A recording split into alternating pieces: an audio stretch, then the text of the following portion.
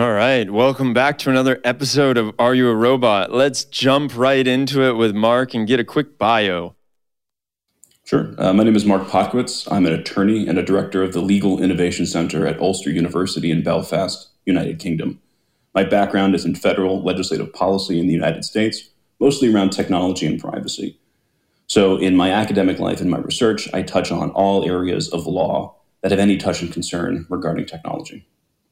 So in case you have not listened to us before, I'm just going to give you a little update on what we are doing here at Are You a Robot? This is a series where we aim to tackle some of the greatest challenges that stem from AI and related technologies. And the way that we're doing that is by gathering the best and the brightest minds in their respective fields to come on here and talk with me about what they're doing, how they see the state of affairs, if there's anything we need to look out for, if there's any blind spots that we potentially need to be looking at more in depth, and if there are best practices that we can take away from the conversation as a community and as a broader AI ethics community, as a broader AI community, those who are working in AI and machine learning. What can we take away from this and start to bring with us when we are working in the craft, working on the craft? So I will mention that the conversation does not finish here. If you would like, join our Slack community. You can find a link to that down below in the comments or in the description. And that is an amazing place where you can come, introduce yourself, let us know what you're working on. Let us know if there's anything that you feel particularly passionate about. And we'll have an incredible discussion about what it is you are doing. Last but not least, I'm going to give a big shout out to our sponsor this season. It's a little different. We've got For Humanity sponsoring us. If you don't know what they're doing, they're an organization that focuses on developing an infrastructure of trust in AI through independent third-party audits. It's incredible what is going on with For Humanity. You can find all the links to what they are doing down below in the description. And without further ado, let's talk with Mark. Are you a robot?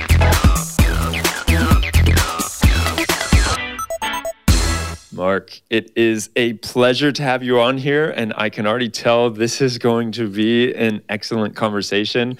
We just hit record, but before we started talking on the record, we had a nice little convo about guitars that I have a few behind me. That's not what we're here to talk about today, though. We're really going to dive into AI and legal aspects of it. And I think it would be a nice background for people listening to get to know more about you and how you came to be where you're at. I'm sure. Well, so thank you very much for having me. I'm thrilled to be here. And for international listeners, even though I'm a lawyer in the United States, we have a different educational system. So you don't study law at the undergraduate level, you study law as a professional graduate degree. So I started off studying English literature because I'd always been interested in language and how people express themselves. And I felt that being able to write well and persuasively and structure clear and cogent arguments would be helpful in any career. I did a few other things before finally becoming a lawyer. I worked for a foundation doing neuropsychiatric research in South America. I worked in consulting. I worked for a software company. And eventually found my way down to Washington, D.C., where I started working for an attorney named Bruce Fein, who had been an associate deputy attorney general. He'd been a general counsel for the Federal Communications Commission. He had worked on the impeachments of Richard Nixon and Bill Clinton and would go on to work on other impeachments down the road. But we had some really interesting clients and some really interesting issues that we tackled in the realms of international law. And we started to have a lot of questions around privacy issues with respect to technology. This was still during President Obama's first term. This was before the Snowden revelations. But more and more people were growing concerned about the legal issues involved with the use of technology. So what could government, for instance, look at with respect to emails or communications? As social media was exploding, questions emerged around free speech, defamation, and copyrighted content. So with all of these things swirling around, a lot of members of Congress were consulting with Bruce to get his take on this as a well-established constitutional attorney. Well, because he didn't know the technology side as well, he and I would have hours and hours and hours of conversations where I would help translate the technology into terms that he as a constitutional lawyer could understand.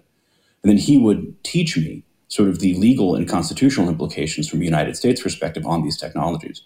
So it got to a point where a lot of people mistook me for a lawyer because I had a very deep knowledge base and a very narrow set of issues. And at that point, I decided to become one. So that's sort of how I got to where I am with respect to law and technology. Incredible. That's so cool to hear. So you fell right into it. Absolutely. It was not deliberate. People often talk about your career path. And I'd found that as somebody with communication skills, I'd always been sort of an intermediary layer between technology and people. Whether it was helping my parents set up a printer, or in the sort of research space, helping to translate the technology to the doctors who were using it or to the researchers who were using it, in consulting, being the bridge between the technical people within the firm and our clients. And then later in Washington, helping to translate niche technical issues into legal terms. So let's talk about how privacy has changed in legal terms over time. You mentioned when you got into this, it was before the Snowden revelation, and it was before these really like social media blew up, I imagine. So how has that affected the privacy that we look at in as far as legally, and then also within the greater context of society? Sure. Well, we can even go back a little bit further than that. One of the earliest modern examinations of privacy was in 1890, when Samuel Warren and Louis Brandeis wrote an article in the 4th edition of the Harvard Law Review called The Right to Privacy. And in it, they explore how changes in technology have affected privacy.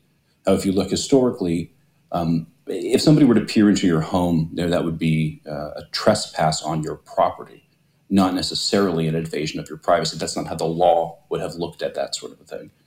And so as you saw recording technology increase in the 19th century, as photography technology increased, there were more ways that people's privacy can be invaded. So now the person peering into your home could take a picture. And then all of a sudden, what they show is no longer hearsay, but there's some evidence of what they claim to have seen.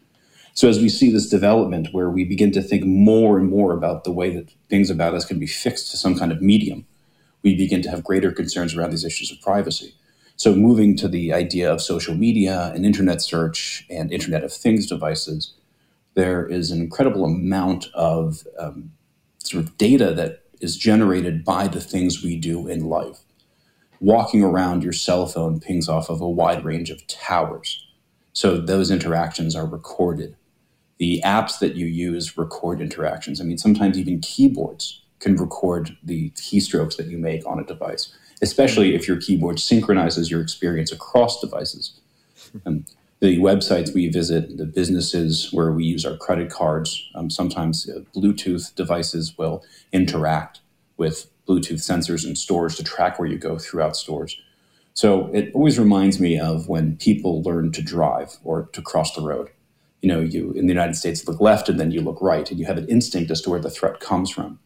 But when it comes to technology, a lot of this is so new to us, we don't have a good sense of where these dangers are, where these threats are. So when it comes to the amount of information that we willingly share, we think, oh, well, if I'm posting this, I'm aware that people could read it. But there's so many other things that are revealed about you through the devices you use, through where you are when you access them.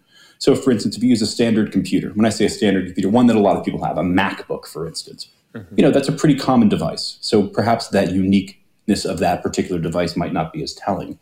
But if you're somebody who's built your own computer, for instance, there's certain hardware information on that device, that the specific combinations of hardware that can be unique to you, or at least narrow down the field. If you're somebody who uses multiple displays or a 4K screen when they're not as common, having a device operating at that resolution could also be something that identifies you as well. So there are so many things about how we interact with the world that reveal information about ourselves or can be traced to us specifically that I think a lot of people don't really understand or are even aware of. Yeah, I completely agree with that. And I'm wondering how much of the change now that we're seeing within privacy and all of this has been impacted by AI and machine learning. Has that had an impact now on how we're looking at privacy? Like you talk about, there's so much data out there, but it's not feasible for people to go and sift through it. So I imagine we have to deploy some kind of machine learning on that, or am I mistaken there? So you raise a good point with respect to the application of machine learning to sift through or identify all this data. And there's a distinction I probably should have made earlier, which is in a lot of the policy discussions on privacy, we tend to make a distinction, or at least we used to make a distinction, between privacy from government and privacy from corporations. So when I say that, it's to say when you use a popular email service, for instance, the terms of use, you agree to allow them to do all of these things. And we're not as concerned about that because so far popular internet services can't put us in jail. But when it comes to the information that government can access, a lot of us are more concerned. So on the one hand, while I am concerned about a private company sifting through my online behavior to try to identify patterns, spending habits, products I might be interested, political views I might have, while I do find that concerning, I would be more concerned if government were doing the same thing to try to identify whether or not they thought I might be some kind of risk according to some sort of criteria that they assign. So when we look at the way that data is analyzed, as we all know with machine learning algorithms, depending on the machine learning strategy, these things can be trained. So what that means is that the researchers, the people developing them, show them the type of data and say, this is the kind of data we want you to examine. So these type of supervised or semi-supervised algorithms are very good at classifying things, predicting things. Now, there are other types of algorithms that sort of just chew through data to try to find correlations. And sometimes these correlations are valuable, sometimes they aren't. But at the end of the day, these technologies are able to, in the aggregate or individually, infer and deduce a great amount of information about us. So there are stories where there was one where I'm not going to say the name of the retailer, but it started, a big box retailer in the United States started to advertise to a father information about prenatal care and information about babies. They're trying to sell diapers and lotions and things like that. And he was furious because I think that he and his wife had divorced, whatever it was. The only woman in the house was his 16-year-old daughter. And so he was livid that this company was trying to imply that his daughter was pregnant. So he went to the store and yelled at the manager. And then a few weeks later, found out that his daughter was in fact pregnant. So what happened was that this big box retailer was able to look at her spending patterns in the shop and the things that she purchased. And their algorithm said, a lot of women, when they're pregnant, begin to do this. And so they said certain, they buy more maybe organic products or lotions that have fewer additives. And so using an algorithm, they deduced it. There was another instance where a guy got a mailer and his wife had died in a car crash. And they had improperly done the mail merge. So his address had his name, and then instead of his street, it said wife died in car crash. And then it had his street address. So there are these data sets that companies are able to put together and be able to sometimes identify using traditional approaches or machine learning approaches that can tell us a great deal of information about ourselves, some of which we know, some of which we don't know, some of which we don't want to be public. Yeah, that last part, key, I think, what we don't want to be public or we prefer to keep to ourselves. So I've heard, and maybe you know about this and maybe you've heard about it, but there's like preemptive policing going on right now. Do you know much about that with the machine learning, or can you explain to me about that? I've only read an article on it and I don't think I got a really good idea of what's going on, but I figure you might be the right person to ask. Well, so I'll say off the top that this is not my specific area of expertise. There are plenty of people out there who spend a lot of time looking at this who are much more knowledgeable than I. So I apologize in advance if I butchered the details or butchered the specifics. But in broad strokes, there are programs. When I say programs, I don't mean software applications, but government programs, municipal programs, where you have scientists, computer scientists, data people analyzing patterns of crimes in various cities, various places, various neighborhoods. So by analyzing historic crime data, they are then able to come up with sort of police patrol schemes and routes that they think are best able to deal with crime in certain geographical areas. And there's sort of a medley of approaches that this can be used. So sometimes it's used for patrol, sometimes it's used for timing, but sometimes the distribution of police force and patrols throughout particular areas can be kind of not predicted, but sort of helping designed by an algorithm that uses historic data, which isn't always properly scrubbed for the types of biases that we get concerned about in this type of information. We've also seen the use of this type of data and this type of programs and systems for things like parole or things like bail, where essentially you have machine learning algorithms trained on historic data that hasn't necessarily been properly analyzed and properly cleaned. And what that means is that if you have a history in a particular area of policing in certain communities and higher enforcement of rules in certain marginalized areas. So for instance, in New York City, if you look at the neighborhoods where citations are given to cyclists for bicycling on the sidewalk, they tend to be a higher instance of issuance of citations for cycling on the sidewalk in communities of color. So if we were to take an algorithm that looks at a medley of issues in the area, it looks at a range of data points, and that tends to be one of them, it could lead to the algorithm having a sort of reinforcing what could be a disparate impact in policing policy and strategy.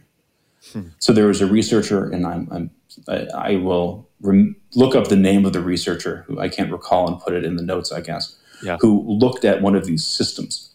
And what he found was that his team looked at these systems and found in one of them that when they put the same details and case patterns on Mechanical Turk, an online system used to do crowdsourced of information or other types of projects, that the general public actually performed the same way the algorithm did, more or less, with respect to what it predicted. And when they began to play with the data and play with the information, what they ended up finding was that the system most heavily relied on two or three different factors out of 11 to do this prediction. And all of these ended up being proxies for race. So even though they might have 11 data points on each individual case, the system most specifically looked at age. This had to do with whether somebody was going to be a recidivist, if someone was going to be a repeat offender. It looked at age, I think zip code, I believe, and prior criminal history. And it turned out that age was related. So if somebody's in their 70s, are they really going to be another offender? It's not as likely as if they're in their teens or in their 20s. But prior criminal history and zip codes turned out to be proxies for race in this study. So when it comes to predictive policing, when it comes to the use of these algorithms, I'm not saying that they're inherently good or inherently bad. They just are. But, where the data scientists speak about garbage in, garbage out.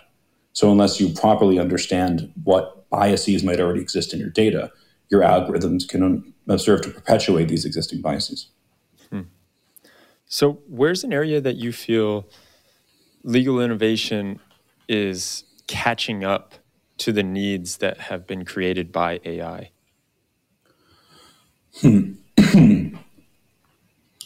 So as we saw with the General Data Protection Regulation in the EU, some jurisdictions are reactively addressing issues more quickly than others. We've recently seen a draft proposal on AI regulation in the European Union, which has some flaws in it. We can maybe set up another time to talk where I can go into greater detail, and I'm sure there are plenty of people who know more about it than I. But we are beginning to see a greater recognition of some of the risks of the use of artificial intelligence in law and legal practice. I will say that one of the early adopters in the legal space of machine learning technology were firms involved in the commercial practice of law, or rather the enterprise legal computing environment. So when you look at something like discovery, which is the process by which documents are shared and analyzed in the case of litigation, you now have millions of documents sometimes being used as part of litigation. And in the old days, you would have discovery rooms where people would have reams and reams and reams of paper, tens of thousands of pages where young lawyers and paralegals would have to go through and read and try to find information that was. I remember when I was working for Bruce, we had a case where we were arguing in motion practice over what the search terms should be. Semantic search wasn't really as much of a thing then, so we needed to come up with the Boolean operators that we would use in order for purposes of turning over emails as part of a discovery process. Now a lot of that looks at machine learning. So the use of natural language processing and machine learning in electronic discovery has been around in law much longer than other areas. We see machine learning tools being used in legal drafting, which is kind of exciting now. We see big database companies and enterprise legal firms trying to apply machine learning more or less to the natural language part. And there are some researchers who argue that natural language processing doesn't work for legal because legalese is kind of a different language.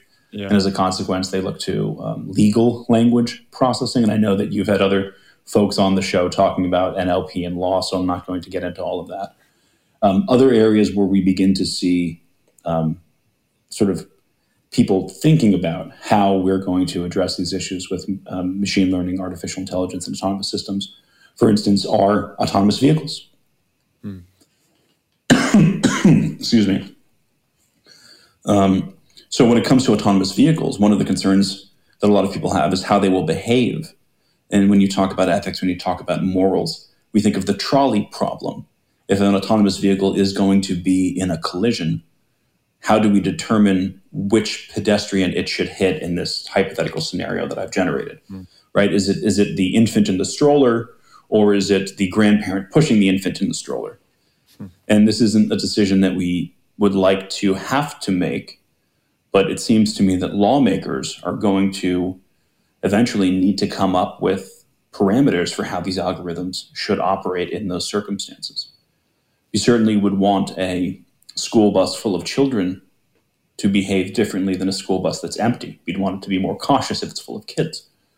Do we prioritize the life of a driver of an autonomous vehicle or the lives of the people in the vehicle that it might hit? How do we make those decisions? And if I were a software developer, or if I were the general counsel for a firm that dealt in this space, I would want us to make those decisions. I would want lawmakers to say, if you want to have an autonomous vehicle operate in Belfast, if you want this autonomous vehicle to operate in Detroit, in New York, in London, here are the rules of the road. Here's how we want it to make decisions. So to go back to your question, which is which areas of law and policy are catching up with artificial intelligence and machine learning, it's really difficult to say. We saw something called NDAS, I believe was how the acronym was pronounced, NDAS in the UK, where they were trying to do something similar to what we've seen with Compass, which is a predictive policing system with recidivism and kind of a lot of the things that we've discussed momentarily. And it was shut down because they couldn't really address the concerns a lot of people raised from an ethical consideration, an ethical standpoint. So it's hard to say. I think that we're going to have some jurisdictions where these technologies go wild, and other jurisdictions that are very hesitant, and I can only hope that it will equalize. So let's zoom into autonomous vehicles for a moment, because that's a really interesting one, right? The challenges that it presents, and looking at it from the legal perspective, it's almost like there's this fusion of product liability meets software liability, and you have to have your disclaimers for both. How can we reconcile, or how should that be reconciled between those two or fused together? That's a great observation, and it's something that I've been thinking about and working on for a while. So I'm glad that we hit on this. It's a challenge, right? Because if you think about it, your phone, most of us have smartphones now. If it bricks because of a software issue, we have no recourse until an update is pushed out, because we agreed to hold these companies harmless. They give us the software as is, blah, blah, blah, blah, blah, blah, blah. But if it's a hardware issue, we're in this product's liability space under traditional warranties. And we have different sets of laws that deal with these things. The law of software licensure is the law of contract. And these are what we in legal terms call the contract of adhesion. We as individual users don't have any bargaining power. I can't call up any of these huge software companies and say, actually, I'd like to negotiate these terms. And in fact, in the United States, case law sort of says that these companies don't even have to pick up the phone when I do that or even respond to me. There's a Supreme Court case called Carnival Cruise Line v. Shoot. I can't remember when it was. It was the 80s or the 90s. And it involved a cruise ticket. A cruise line. I haven't read this since law school, so it's been quite some time, but it involved a cruise line. And on the ticket, it said, if you have an issue and want to sue us, you must sue us in this particular jurisdiction, right? I think it was the state of Florida. And the shoots had been, from Washington State or somewhere else in the United States, opposite side of the country. Something happened, he got injured, he wanted to sue the company, tried to sue in his local court. But the Carnival Cruise Line said, no, when you bought this ticket, it said, you must sue us here. And there were some issues with respect to whether or not they could bring the claim because of timing, blah, blah, blah. But anyway, the court found, well, look, it is a business cost if you have to litigate in every jurisdiction where one of your customers might come from. So presumably the customers themselves benefit from having these forum selection clauses, right? So the company can keep costs down and those savings are passed on to the consumer. So when it comes to a lot of these click wrap agreements, the courts have more or less found the same sort of thing, that a lot of these clauses allow the companies to keep costs low. And so when it comes now to the idea of autonomous vehicles, are we going to be able to negotiate with these companies because we don't like the terms under which they offer the software? Now, the other thing I'll add is if you look at the way that a phone comes with a built-in not the built-in operating system, but the operating system tied to the hardware, typically we avoid the warranty if we mess with that at all. So when you look at big pieces of hardware that are tied specifically to software, I don't think anybody's going to buy an autonomous vehicle, root the autonomous vehicle and put their own operating system they pull off GitHub onto it. That's just not how that's going to work. And so if we're going to buy these autonomous vehicles or ride in these autonomous vehicles, we don't really have a choice. And we're going to have to accept whatever terms these companies offer. Now, but think about it. How many times have you refused to update a device immediately or update an app immediately? It's incredibly inconvenient. You launch an app, you need to do something. It says, oh, sorry, there's an update. You say, oh, I'll do it later. I know people who you look on their phone has 100 things they need to update. They don't go around to it. Well, but what if there's an issue with your autonomous vehicle? What if there's some sort of issue that has caused a collision in another jurisdiction? And they say, oh, there's a flaw within our algorithm. We need to fix this. So you're about to hop into your AV and you flip it on. It says, oh, there's an update. And you say, oh, no, I can't. I have a doctor's appointment. I can't update this now. I need to get to the doctor's office right away. And then you say, no, update later. And then all of a sudden you're involved in the same kind of collision that the update would have fixed. At what point in time is the person liable for not doing an update? And if the answer is, well, we don't even want to get there, so these vehicles will update themselves automatically no matter what you do, is anyone going to buy them if I might have to sit there for an hour while this thing updates and I have no control over when it actually does that? So there are going to be these weird points where liability shifts from the company, if we can even hold them liable under the terms of their agreements, to the user for not updating it in a timely fashion. Further, some jurisdictions allow an almost limitless right to contract, like the United States. Whereas in other jurisdictions, there are certain rights that people can't sign away. So when you look at the world of copyright, for instance, moral rights tend to be much stronger in Europe than they are in the United States. Now, moral rights often entail the right to be identified as the author of a work, but there are certain unalienable rights in different places in Europe that can prevent people from altering the work down the road or using it in ways that the author doesn't approve. There's a famous case called Turner v. Houston, in which John Huston's heirs sued Turner Broadcasting because they wanted to colorize the Asphalt Jungle. And Angelica Houston and others argued that had their father wanted to make a noir film in color, he would have, and that black and white was a hallmark of the noir genre. So to colorize it was destructive. Now, they tried to sue in the States. It didn't really work as well. They brought it in France, and I believe there was an injunction in some sort of fine that they had paid to some arts fund or whatever it was.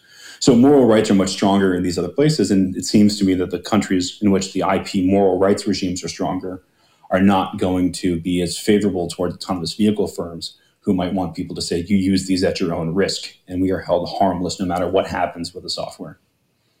And it's really interesting to think about inside of the US as we look at all the different states and how some states are really gung-ho about getting autonomous vehicles on the road and testing it. And then you have other states that don't want anything to do with it or that they just don't have it yet. And so how this will play out within the states themselves, I think, is something also pretty fascinating to think about. Oh, it's certainly going to be very odd, no matter how it goes down in the U.S. I know you have a large international audience, so I'll do a quick, brief lesson in sort of how the U.S. works with respect to the difference between the federal and the state governments. But in broad strokes, under the Constitution of the United States, a lot of rights are reserved by the state governments, often the health, safety, welfare, and depending on how you look at it, the morality of the populations. So with respect to COVID-19, one of the reasons that each state had a different policy has to do with these powers left to the states under the Constitution. Now, the federal government has very broad authority to intervene in some issues that we may think of as more states' issues under something called the Interstate Commerce Clause. So because Congress can regulate interstate commerce, they can wield that cudgel in a very broad manner to tackle all kinds of things that most of us would say, scratch our head and say, how does that relate to interstate commerce? So if you'll indulge me a brief constitutional law lesson, there's a 1942 Supreme Court case called Wickard v. Filburn, in which a fellow who was a farmer took some farm subsidy that said you can only grow X number of acres of wheat. Well, he grew additional wheat beyond what the limit was, but he didn't sell that wheat. He actually saved it for himself. He ground it into flour that his wife used to bake bread, and he used it for animal feed. And when the federal government found out about this, they got upset, and it went all the way up to the U.S. Supreme Court. And they looked at this and they said, well, wait a minute, even though you only grew 16 acres of wheat for personal use, in the aggregate, that could have an effect on interstate commerce, because now you're not buying wheat, for instance, that you would have had to buy. So that sort of the same argument, oh, well, if everybody else does it, kind of thing. So in 1942, the Supreme Court of the United States found that they could regulate even the private growth of wheat because it could have an effect on interstate commerce. And since then, the federal government of the United States has used this interstate commerce power broadly to regulate all kinds of things.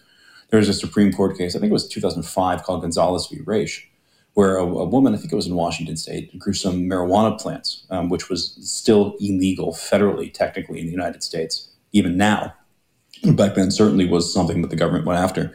So even though her state kind of allowed this for medicinal use or whatever the fact pattern was, the federal government argued that her having these 2 marijuana plants could affect the illicit interstate commerce of marijuana. So even though they said it's an illegal market, it still affects interstate commerce. That's how they can use their federal authority to get involved in the case. So when it comes to the idea of autonomous vehicles and when they operate, it would be very easy for the federal government to say, because autonomous vehicles have the option of traveling in interstate commerce, we therefore are going to have a federal, regulation on autonomous vehicles. Now, the other thing I'll quickly say to this is that when it comes to federal regulations in the United States, they often operate as a floor, not a ceiling. So California, for instance, has a stricter, more stringent environmental standard for automobiles than the other states do. And that's perfectly permissible. California could not have a standard that's lower than the federal standard, but they're able to have one that's higher than the federal standard. So even if we have some legislation in the United States that is a floor for the basic safety or requirements around autonomous vehicles, individual states can have a higher standard. Well, I'm not going to lie. I was very shocked in your ability to make a coherent argument with weed and then bring it back around to autonomous vehicles. So congratulations on that one. That is pretty incredible.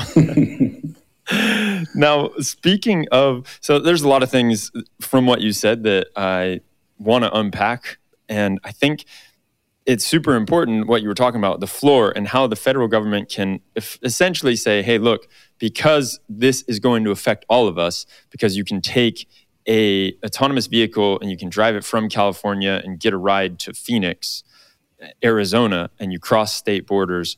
Now we got to put some kind of federal handbrake on this, or at least some guardrails on it. So what I think is super important is what you were talking about with that floor and saying they're going to have to come in and at least set some kind of standard so that everyone knows what the playing field is. And then whoever wants to take it above and beyond can. I think that's really important to look at.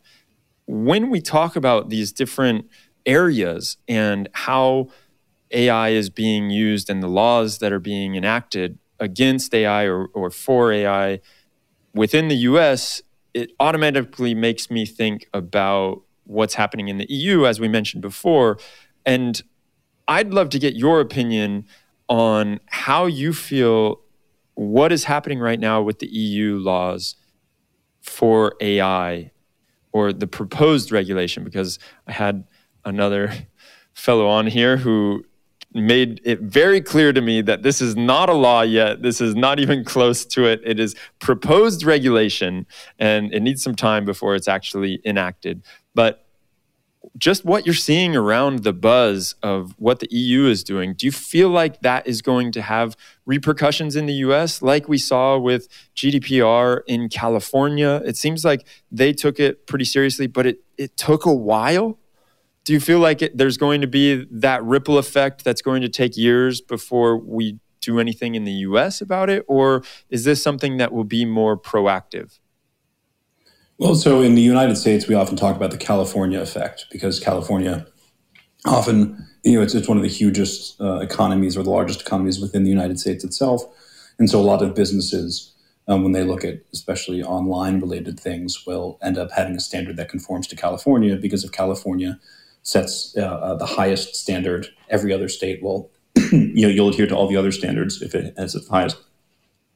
In international law, we talk about the Brussels effect, which is if the European Union does something because of the size of the market, a lot of other jurisdictions begin to follow those rules. So as we did see with GDPR, when GDPR was passed in 2016, it didn't come into force until May 25th, 2018. There were a lot of us who were very skeptical of its impact and power. One of the things that I'll say that, a lot of other countries think the US is very litigious, and we have lots of instances where people in the US sue for things that people in other jurisdictions wouldn't even imagine to sue for. However, a lot of US law historically has given individual consumers a private cause of action. So if I think my rights are being violated, I can go after the company itself. Now, often the European approach, and this is just my humble opinion, gets embroiled in bureaucracy. So for instance, with the GDPR, if somebody thinks that their rights are being violated, they put a complaint to their local data protection authority, who then interfaces with the selected data protection authority of whatever the company is, who then eventually decides to investigate. And they can often, impose very significant fines, but it's often a slow process. And so if it makes the larger companies more attractive as far as targets of investigation and regulation than the smaller companies. And depending on the area, small companies can do just as much damage as large companies. So when you look at the European approach to the AI system, there are a lot of things that we saw in GDPR style, right? So GDPR looked at binding corporate rules and standard contractual clauses and said, so long as everybody agrees not to do bad things, we'll kind of trust that. And when you look at the European approach, it often has, certification schemes, and it ends up putting a lot of regulatory burden on companies. And the large companies can always weather that storm. Companies like Microsoft, Google, Apple, Facebook, and Amazon aren't really being hurt by GDPR, but some of the smaller companies have incurred tremendous costs with respect to compliance. So when it comes to the AI regulation, I think that even though the proposed AI regulation, I think that while the intent is good in a lot of ways, I think can be something that ends up having a similar effect in which you have the smaller companies or the smaller businesses and the smaller groups of people who are trying to develop and deploy these technologies who are going to have a tremendous regulatory burden. That being said, some of these smaller companies, as we've seen with some of the allegations against people like firms like Cambridge Analytica, can access large amounts of data and do things that people find maybe might run against the common good. So it's sort of a double-edged sword to my mind with respect to how these things are going to play out. But I do think there are some good things in the regulation. I do think that sort of this wild west of AI where people can use it however they want. We've seen instances where it's been used for good. We've seen heavily significant advances in designing medications to treat particular illnesses and figuring out how proteins fold and identifying fractures and other types of diagnostic criteria for hospitals that can't always afford to have a radiologist on staff all the time. So I think that even though these things are doing a lot of good, we've also seen instances of where they're used for things that might not be, as I mentioned before, virtuous or in the public interest. And I think that as time goes on, we'll find out more instances where historically these things have been used in bad ways. So just to call out a few things in the regulation that I have concerns about, there is one provision where it says that data sets must be complete and free from error. And so when I hear that, I scratch my head and say, so if I'm making a facial recognition database, what's a complete data set? Is that every face of every person on the planet? And when it says it's free from error, so if I misspell my name because I'm not paying attention when I'm typing something on my phone, have I destroyed an entire data set because it has an error in it? So I think we'll need some clarification on a few of these things. And on occasion, we lawyers we really like terms of art. So we have these totemic words with very special meanings. Like common carrier is one. Negligence per se, right? These are very specific terms we use in law that have very specific meanings. The world of property law is totally full with these things. And sometimes we might not know the industry term, or we might think the industry term is inappropriate. So we come up with our own term of art. And so in some of the definitions in the proposed legislation, they sort of align more specifically with a more legalistic approach than an industry approach. And as we've seen, when people aren't speaking the same language, sometimes problems with compliance occur, not because of any malfeasance, but because people think they understand things, but they actually don't. Let's change gears for a moment and jump into the work that you're doing with For Humanity. Can you tell me a bit about that? Because I've had Ryan on the show. I thought what he's doing is fascinating. We've had a ton of people from For Humanity on here. It seems like they're really paving the way when it comes to AI ethics and looking at it from this diverse field. So I'd like to know how you're involved in that and what you feel your role is. So the way that I got involved in For Humanity, and I had actually been aware of For Humanity and known Ryan for a little while, because I had been an adjunct professor of clinical law at Brooklyn Law School and the legal technology fellow. And there was some work that we had done where we crossed paths with Ryan and For Humanity. It wasn't until later during the outbreak of COVID that I was part of the Massachusetts Institute of Technology Media Lab's COVID-19 Privacy Working Group. That was organized by Daza Greenwood out of the MIT Media Lab. And so one of the things that Ryan and I began discussing at that point was a lot of the privacy concerns around COVID-19 contact tracing, not only in manual contact tracing, but mobile device-based and automated contact tracing. And so I pointed out that there were a lot of concerns with respect to relationships that could be revealed by the contact tracing exchanges. So for instance, as an attorney, if I'm meeting with a client, that's protected. The lawyer-client privilege is sacrosanct under US law. So if I've represented them in litigation, people know that I'm the attorney of record for a particular person, or at least represented them in a particular matter. But if I were a divorce attorney and somebody started meeting with me regularly, and that information was somehow leaked, that could be incredibly problematic for them.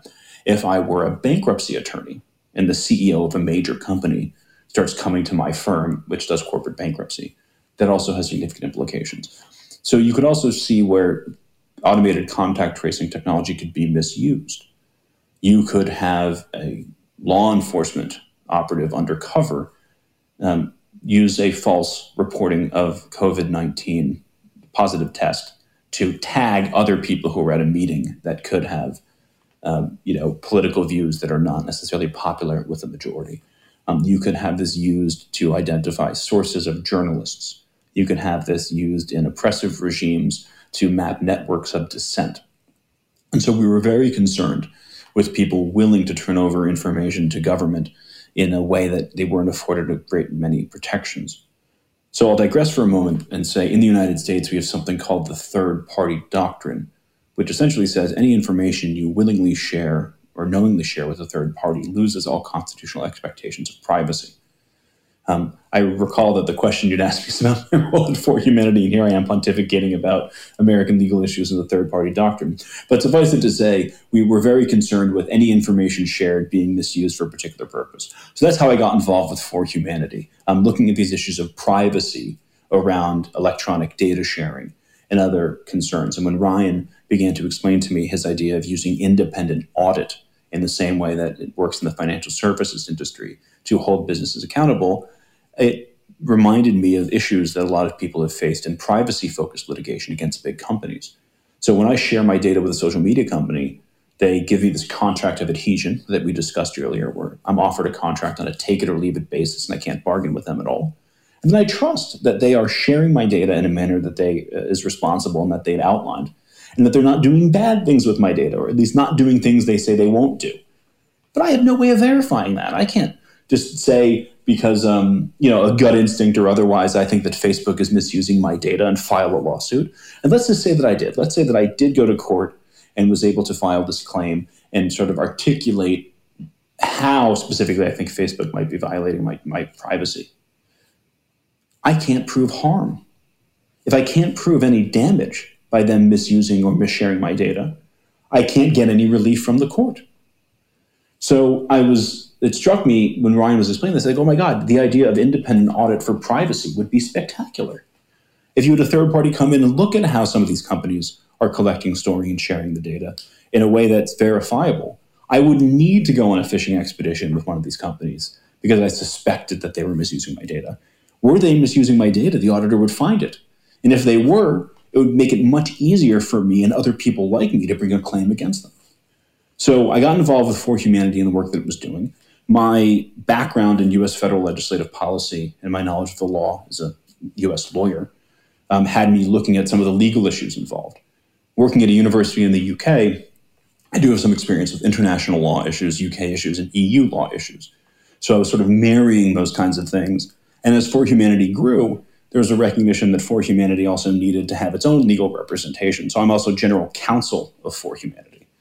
Now, we're not necessarily large enough, and because we're all volunteer, we don't really have employees.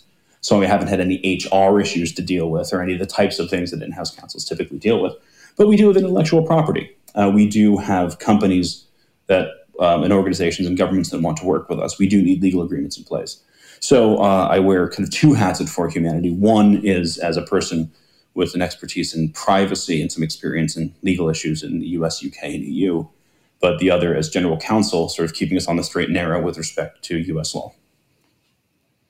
Okay, I can't let you say all of that and not ask you to dive in deeper to that first part of how privacy can be abused with the contact tracing. Well, not even with the contact tracing, but just when that special data is in the wrong hands. And I know that I was very disturbed when I saw this incredible short film. I'm not sure if you've seen it. It's We Know What You Did This Quarantine.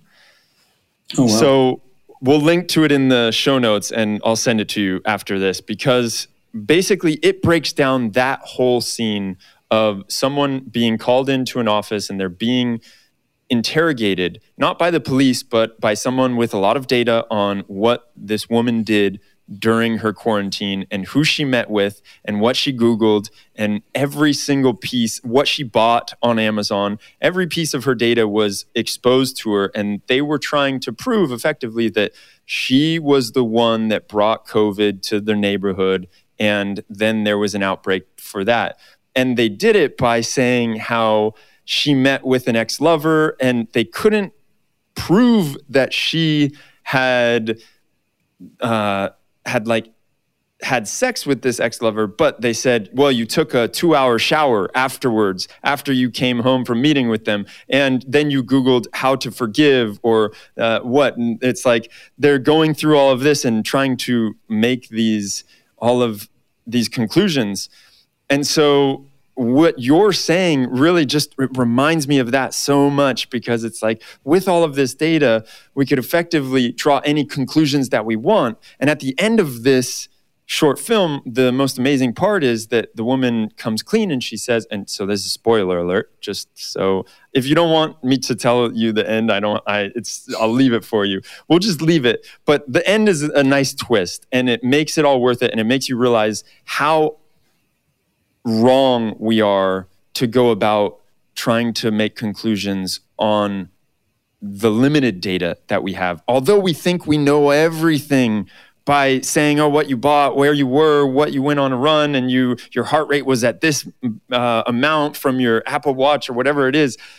we don't know the full story. And so I think that your foray and your looking at this and the privacy part of this is really interesting. And I'd love to zoom into that real fast and just talk about, the contact tracing systems, how we can create these without any issues and there isn't a huge uproar. I mean, there was a bit of uproar, but it seemed like not as much as there should have been. And I know I've talked to other people who have called out how it doesn't work, how it's just ineffective, and we're still thinking and trying to act like it does work. And so let's just zoom into that and please give me more of your thoughts.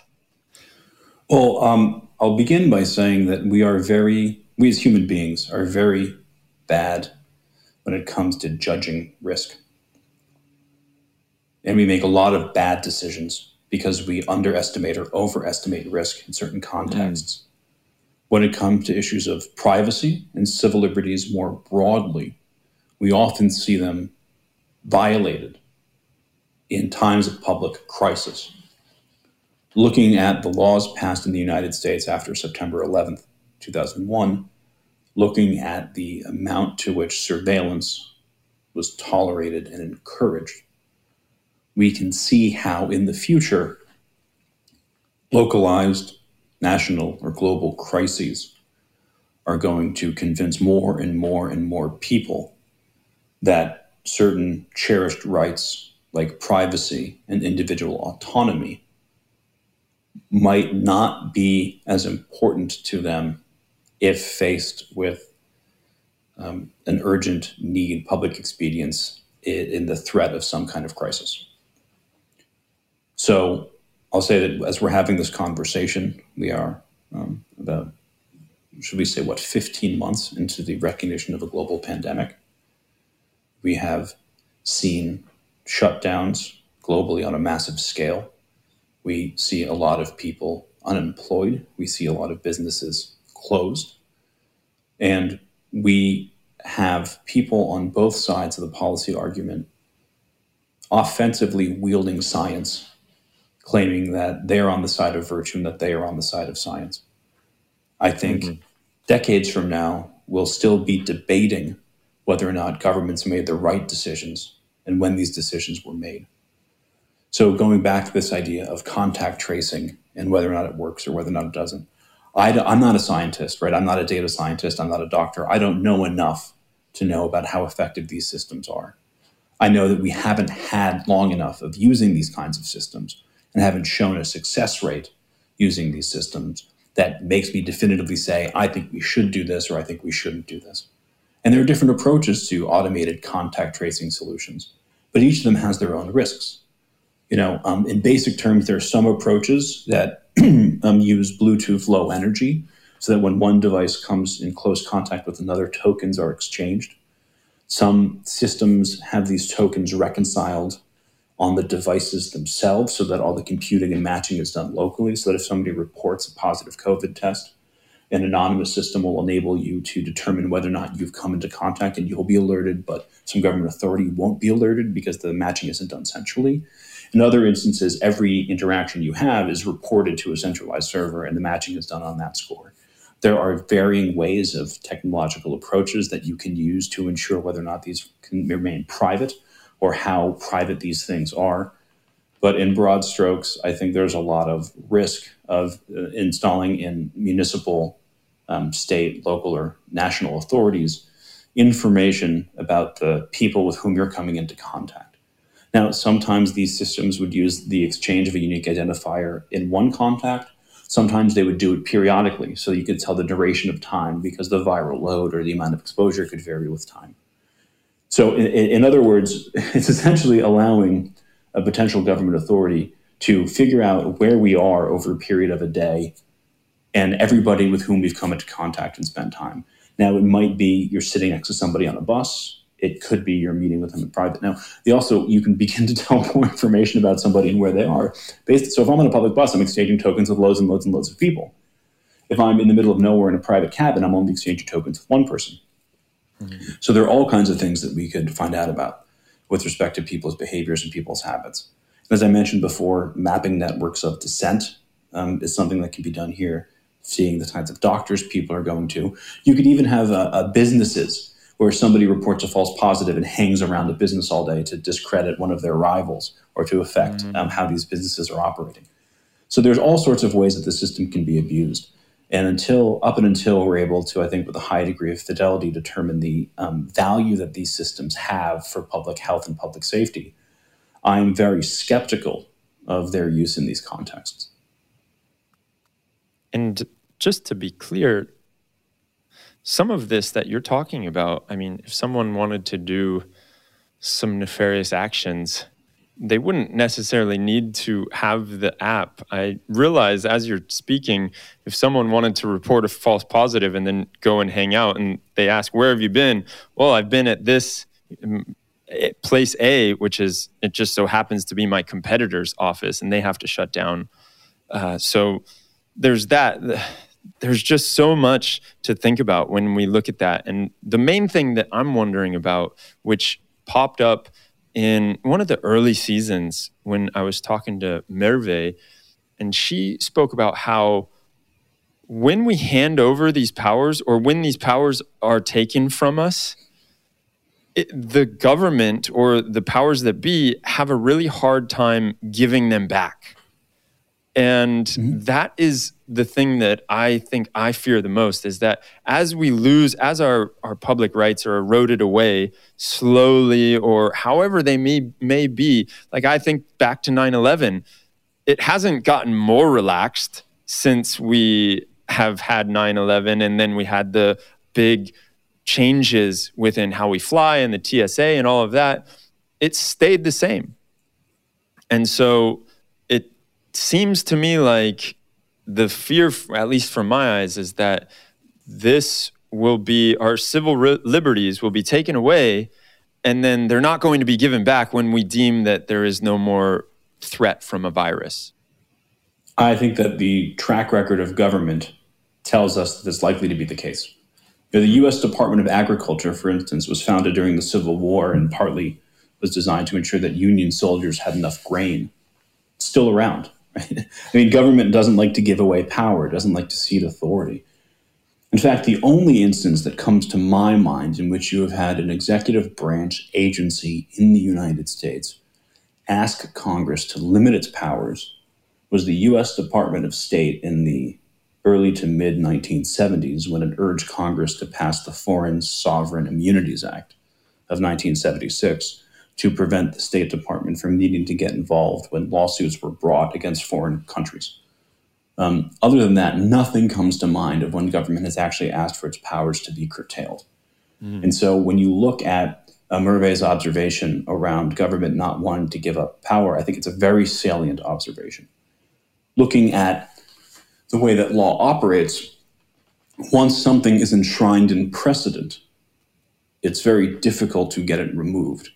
So you may recall the instance where Apple computers and the FBI were at odds over an iPhone 5C that was sort of in possession of Saeed Farouk, who's the shooter in San Bernardino, California. Now, Farouk worked for the Department of Public Health for the county of San Bernardino, right? It was his work phone. So the government owned the phone. The FBI found the phone in his car. The government of California, San Bernardino, said, yes, we are the owners of the device and we authorize access. But the passcode prevented them from accessing the device. So those of you, we can link to it in the show notes, and there's a lot of interesting stuff around this. The Judge Pym issued a very interesting suggested order that was filed by the Department of Justice on behalf of the FBI, which was a very sophisticated means by which the FBI was suggesting Apple could facilitate entry to the device. And the legal question here was the extent to which the court could compel Apple, who was the third party in this investigation, to do something to help with the investigation. The law here was a law called the All Writs Act, which was passed as part of the Judiciary Act of 1789. At that time, there were not many federal laws. There were no federal law enforcement officers. And there were questions as to the extent to which the courts could compel people to do things. So the law essentially says the courts can issue any and all writs necessary or appropriate to aid within their respective jurisdictions. Now, what this means is the courts couldn't use this to, in fact, take over a case or exert influence on a case. But once the case was before the court nearly had limitless power to ensure that justice was served. And so what this meant was that in areas where the law had spoken, the court couldn't overrule that by saying, oh, we're issuing this writ to overturn this law. Or in areas where the law had said something was prohibited, the court couldn't say, oh, yes, we're doing this. But in areas where the law hadn't really caught up or that hadn't given a specific term to it or didn't conflict with constitutional provisions, the courts could sort of do whatever they needed. So you think about, let's say that they thought there was a murder on the top of a high mountain. Could they take someone who was an alpinist or a mountaineer and say, you must go to recover this evidence for us because a storm's coming in and we could lose it? Or if a ship sank, could they get salvage divers to go recover it because they think investigation is on it? And the courts have roundly held in certain circumstances that if there is an undue burden or increased risk, maybe that's too high a burden. And so one of the precedential cases is the 1977 U.S. Supreme Court case called United States versus New York Telephone, in which a telephone company refused to put what's called a pen register or a dial number recorder onto a telephone of somebody who's suspectedly involved in gambling or whatever it was. And the court at that time found that the New York Telephone Company had this technology, and they used it all the time. I mean, people knew that they used it because you needed to dial numbers and maintain tolling records so that you could bill people for long distance and those sorts of things. So the court at that time said, well, you can be compelled to do something and compensated for your time. And so there was a sort of undue burden standard that came into play with respect to how we would determine whether or not it was appropriate, but the Supreme Court didn't really give us a test. So why am I bringing all this up with respect to government power? Well, when you look at the iPhone issue, the concern was that if the government issued an order, the court issued an order saying, yes, Apple, you can be compelled to do all of these things they want. You can be compelled to make a custom version of the operating system that can help them, remove the delay between failed password attempts that will prevent the device from auto-erasing, and that you can have remote password attempts from Quantico sent to brute force the thing. Then all of a sudden that would be enshrined in precedent, and the government could require anybody to do it all the time. Now, what ended up happening was the FBI withdrew the request, and supposedly the Israeli firm Cellebrite facilitated entry to the device. But in broad strokes, what we've seen is that when the court issues an order, when the government gets away with something, whether it's from a regulatory perspective or a law enforcement perspective or any other thing, the government is really reluctant to do anything that curtails that. So when it comes to the idea of contact tracing, if we download these devices and if they're able to be used in these particular way, if we download not these devices, but these applications, and if we give them these vast permissions, and if governments are accustomed to collecting all this information from us, you might have some jurisdiction to say, actually, we really like this idea, because if there is a crime, we can identify the suspects. If there is another public outbreak, we don't need to get everybody to download it again. You had some places where they were saying, if you come to our jurisdiction, you must download this application. So a lot of this stuff can be very, very concerning if we don't have guardrails on it, if we don't have suppression remedies, if we don't have rules and orders that say, no, this can be used. This can be used in this way, but not in this way. So a lot of this stuff can be very, very concerning if we think of the worst case scenario, which as lawyers we're apt to do. Yeah, and now maybe you can correct me if I'm wrong. Is it illegal for the government to go into these phones, or have they changed that law?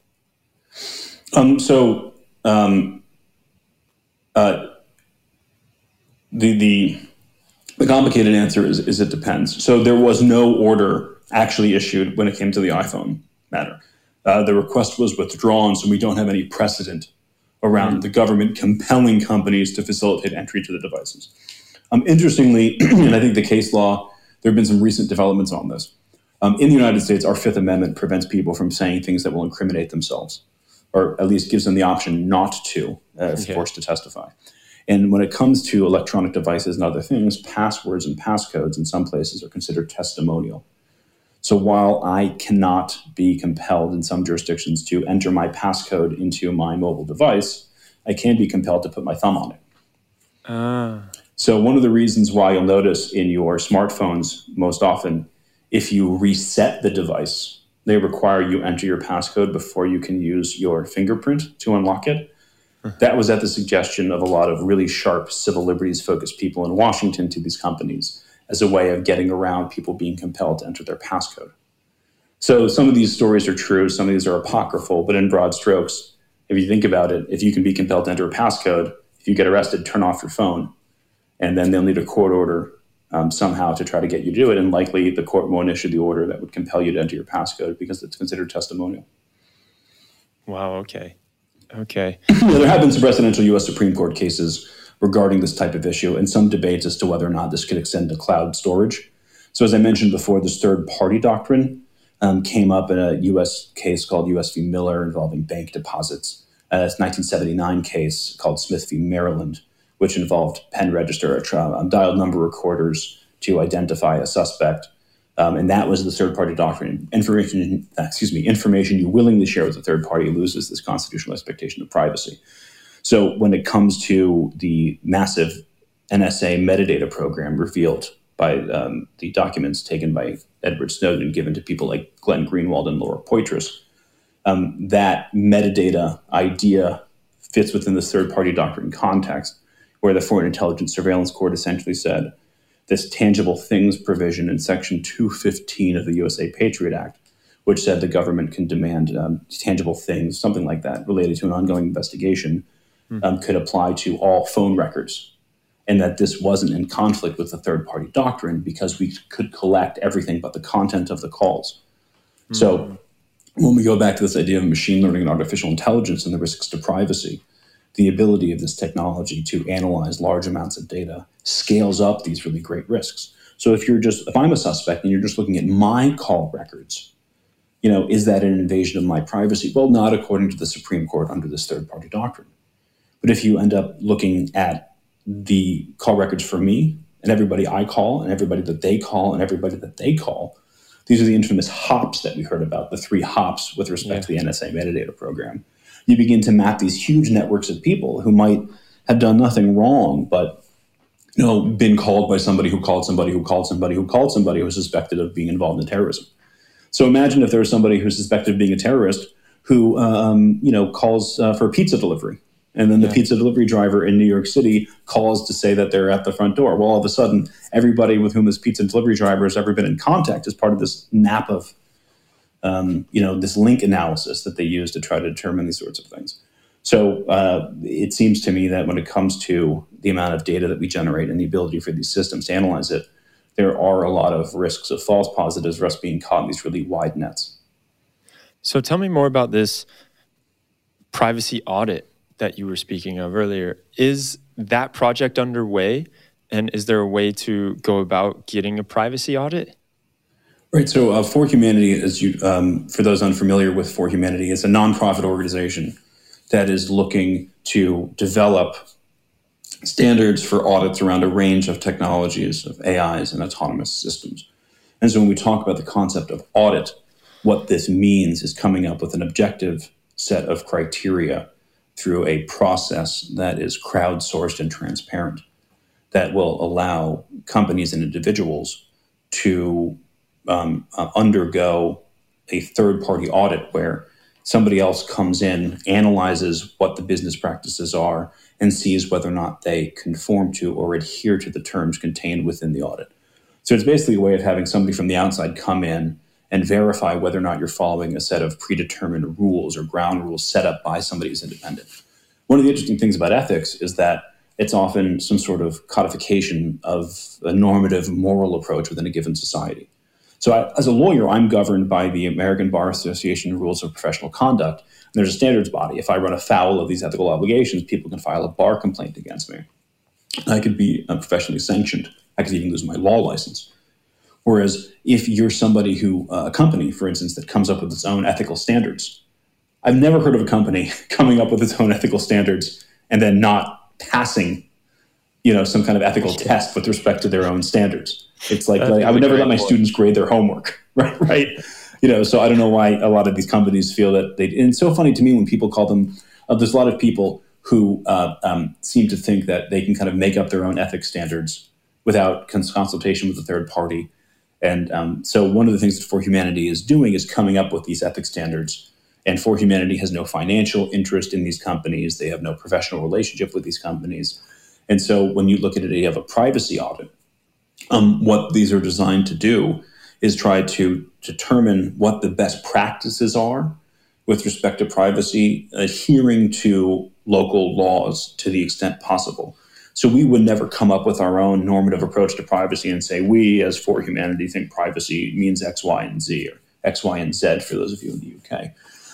What we would do is look at what a law would be, like the regulation, the GDPR, for instance. And we came up with criteria looking as a model as to what the requirements were under GDPR. So that if a company, for instance, wants to have a GDPR audit, ideally you would have some kind of standards body or government organization within the jurisdiction approve of it. So they could say, well, gosh, instead of us investigating you to see if you're GDPR compliant, you bring in a third party. And so long as you pass this audit, you kind of get our stamp of approval because you're the auditor is on the line and they are liable if they misrepresent your compliance. So in the United States, we have things like Underwriters Laboratory. We have accounting firms that certify whether or not a company adheres to the generally accepted accounting practices and whether their books reflect what the standards are. And so a privacy audit would be a similar thing. People, or a third party, would come into a company. They would look at everything that touches or concerns privacy with respect to the scope of defined within the audit. And at the end, put out a certificate, hopefully a certificate of compliance that says that the company does in fact adhere to it. Now, gosh, if a company doesn't pass the audit, that could be incredibly embarrassing for them in a lot of ways and could end up exposing them to regulatory liability. So it would be very important for these companies to work with a separate, not the person or the firm auditing them, but a separate provider who can help them prepare for the audit. Because again, we don't want anybody grading their own homework. Yeah, that is fascinating. And I think it is so important to do. Yet I don't see it happening a lot. I don't know about you. Is there much demand for that? So it's a challenge in that most companies wouldn't willingly undergo something like this that could expose them to tremendous risk. Yeah, and when especially I say risk, if they don't have to. Right, especially if they don't have to. So if you, as you begin to see greater enforcement, if there is some sort of imprimatur of government that says passing this audit, we will consider de facto compliance with a law until we hear otherwise, that would give tremendous power to it. If there's a critical mass of companies that feel that this is a good sign and that consumers care about this sort of thing, from a normative perspective, they would want to do it. You look at certain certification marks like certified organic or the Forest Stewardship Council when it comes to paper goods, or what's the one with the frog, rainforest, something or other, fair trade, or fair trade certified, whatever these things are. For a lot of companies, they're not required to do that, but for a certain consumer base, it's important that they adhere to a type of standard with respect to either the use of renewable energy or a responsible fair trade process. And so the way that these types of audits are going to catch on is either, to my mind, if there's a regulatory requirement to undergoing this process, or if the users of these services, the consumers of these services, say, well, wait a minute, I want more transparency. If there's a choice between similar email services, for instance, and I find out that one has passed some heavy-duty privacy type audit or other type of AI focused compliance audit and passed, and I can look at the audit criteria and I can see that the process was transparent, and I can see that almost 400 global experts in various fields fed into these criteria, I'm going to have a much higher degree of confidence in the accountability, transparency, and openness of that organization and their practices than an organization or company that doesn't open their books in that way. In the same way that a lot of folks feel more confident in open source software than in closed software. I think that as there's more of a recognition of perhaps the need for these types of audits and the need for this type of external accountability, hopefully consumers will realize the value in working with organizations that do adhere to these terms or do undergo these audits. So the way that I see it right now within the AI ethics sphere, and I think maybe the biggest barrier for us as a AI ethics community to have one of those certified organic stamps is that everyone's trying to make their own certified stamp, and it ends up diluting the pool. How do you think that can be avoided so that we can all essentially vote for one, or say this is the one that we want and we're all going to stand behind it, and we recognize that it is the most effective and most useful framework that we can be using? No, I think it's a great challenge in the community.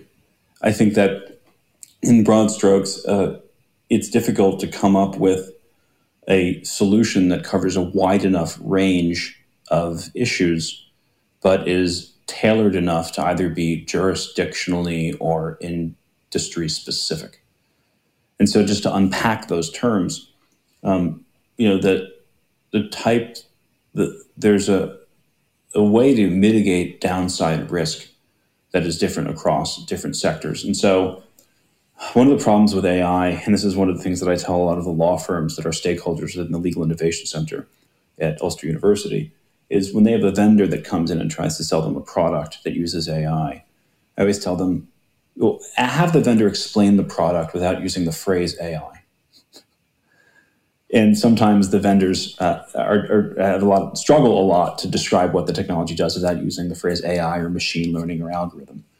And so when it comes to the idea of ethics more broadly, I think that ethics can be very challenging in a lot of ways because it's often an expression of normative moral values in a particular place.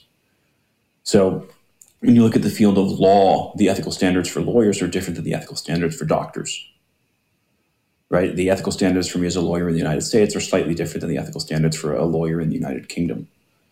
And so one of the problems I think that the industry struggles with is that a lot of the ethical approaches are either so specific that you can't translate them into other industries, other companies, or other sectors, or other times they're so broad as to not have any particular value or meaning with respect to sort of an apples to apples comparison.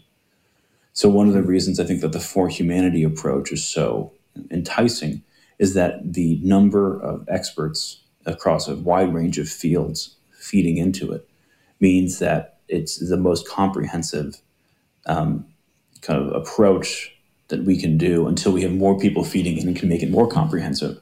So I think that we'll see that it is a living sort of document, as it were, that each audit is going to be something that undergoes evolution as the industry evolves.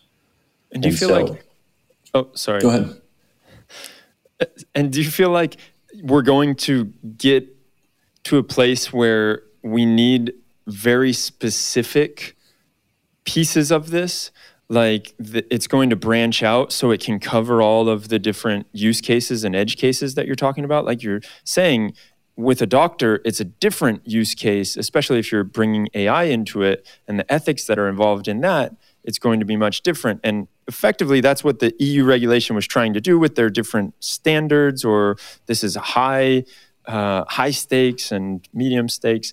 But then I think about, like you were saying, geographic location is another factor involved in that. And so I almost like see it like maybe there's one overarching standard or ethics that you can buy into, but then depending on where you go, there's like a decision tree that you can go down, and you can say, well, am I in the US?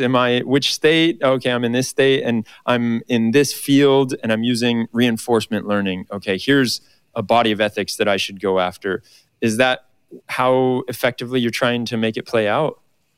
Gosh, well, I can't speak for humanity on this score, right? Because I know that there's a lot of different ideas and we take this consensus approach, drawing from a wide range of experts. So as a lawyer, I have to say, this is only my opinion, not that of the organization. And reinforcement learning, let's just avoid reinforcement learning for now, because that stuff is wild. That stuff is very, very cool, but very, very wild. But no, I mean, to my mind, it seems that there's going to be some sort of overall ethical framework that applies to the technology, no matter what the industry is. And then perhaps there might be industry-specific sub-criteria that can apply. So, for instance, if you are using machine learning in a context that has nothing to do with humans, right? Nothing to do with sensitive personal information, biometric information. I mean, not my field, but let's just say I'm using machine learning to track fish in the Atlantic Ocean for whatever reason, and it's solely anonymized and disaggregated for purposes of research. Nothing to do with sharing this with fisheries or things that could affect international law. The standards that are applied in that context might not need to be as rigorous as they would be if I were using the same family of machine learning technology to identify individual children in a public school system. Right? So I think that we might move to parts where different application-specific criteria are designed depending on what the areas are. So a great example would be this idea of the what's reasonably foreseeable under the proposed European regulation, right? Reasonably foreseeable misuse.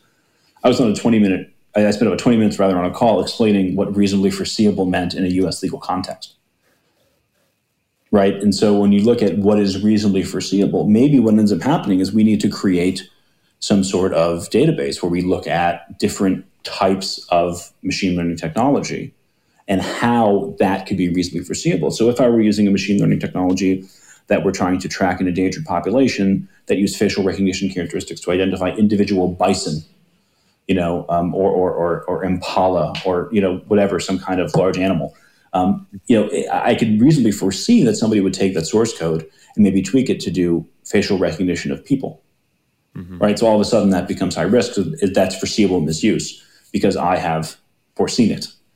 And so if I know that that's happened in the past, that's reasonably foreseeable.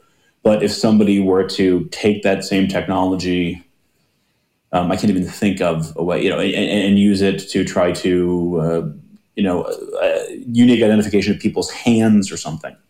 Is that foreseeable? Well, now that I've articulated it, sure, we can say that's foreseeable, right? But some kind of other use of that I think a bunch of smart people sitting in a room throwing spaghetti at the wall won't think of might not be reasonably foreseeable. So, there's a wide range of concerns that can come up with how these technologies can be used and misused. And I've sort of lost the thread there. I haven't had lunch and I'm thinking about spaghetti. Throwing it against the wall. I'm going to let you go in just a minute, but I think that what you were talking about before with how the U.S. government creates a floor, it seems to me like that is a good parallel to what the For Humanity ethics, the overarching ethics would be. It would be the floor, and then as you go into different areas, you can get more and more specific, or it can be more and more regulated, or not regulated. I know For Humanity isn't regulating per se, but it can get more detailed on what it asks for. And so I think that's fascinating. And I'm definitely going to talk to Ryan about that more, because now you piqued my interest on that. And I've got a million questions that I want to ask him for that.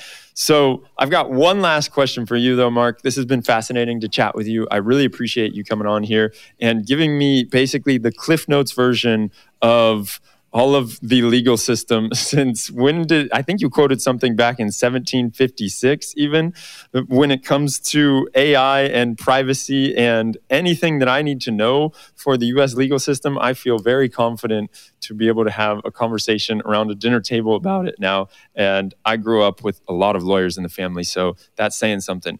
Now, last question for you. Are you a robot? I don't think so, but everybody else might be. Excellent. Well, thanks again, Mark. This has been fascinating. Well, thanks for having me. Hopefully I can come back sometime. For sure. Definitely.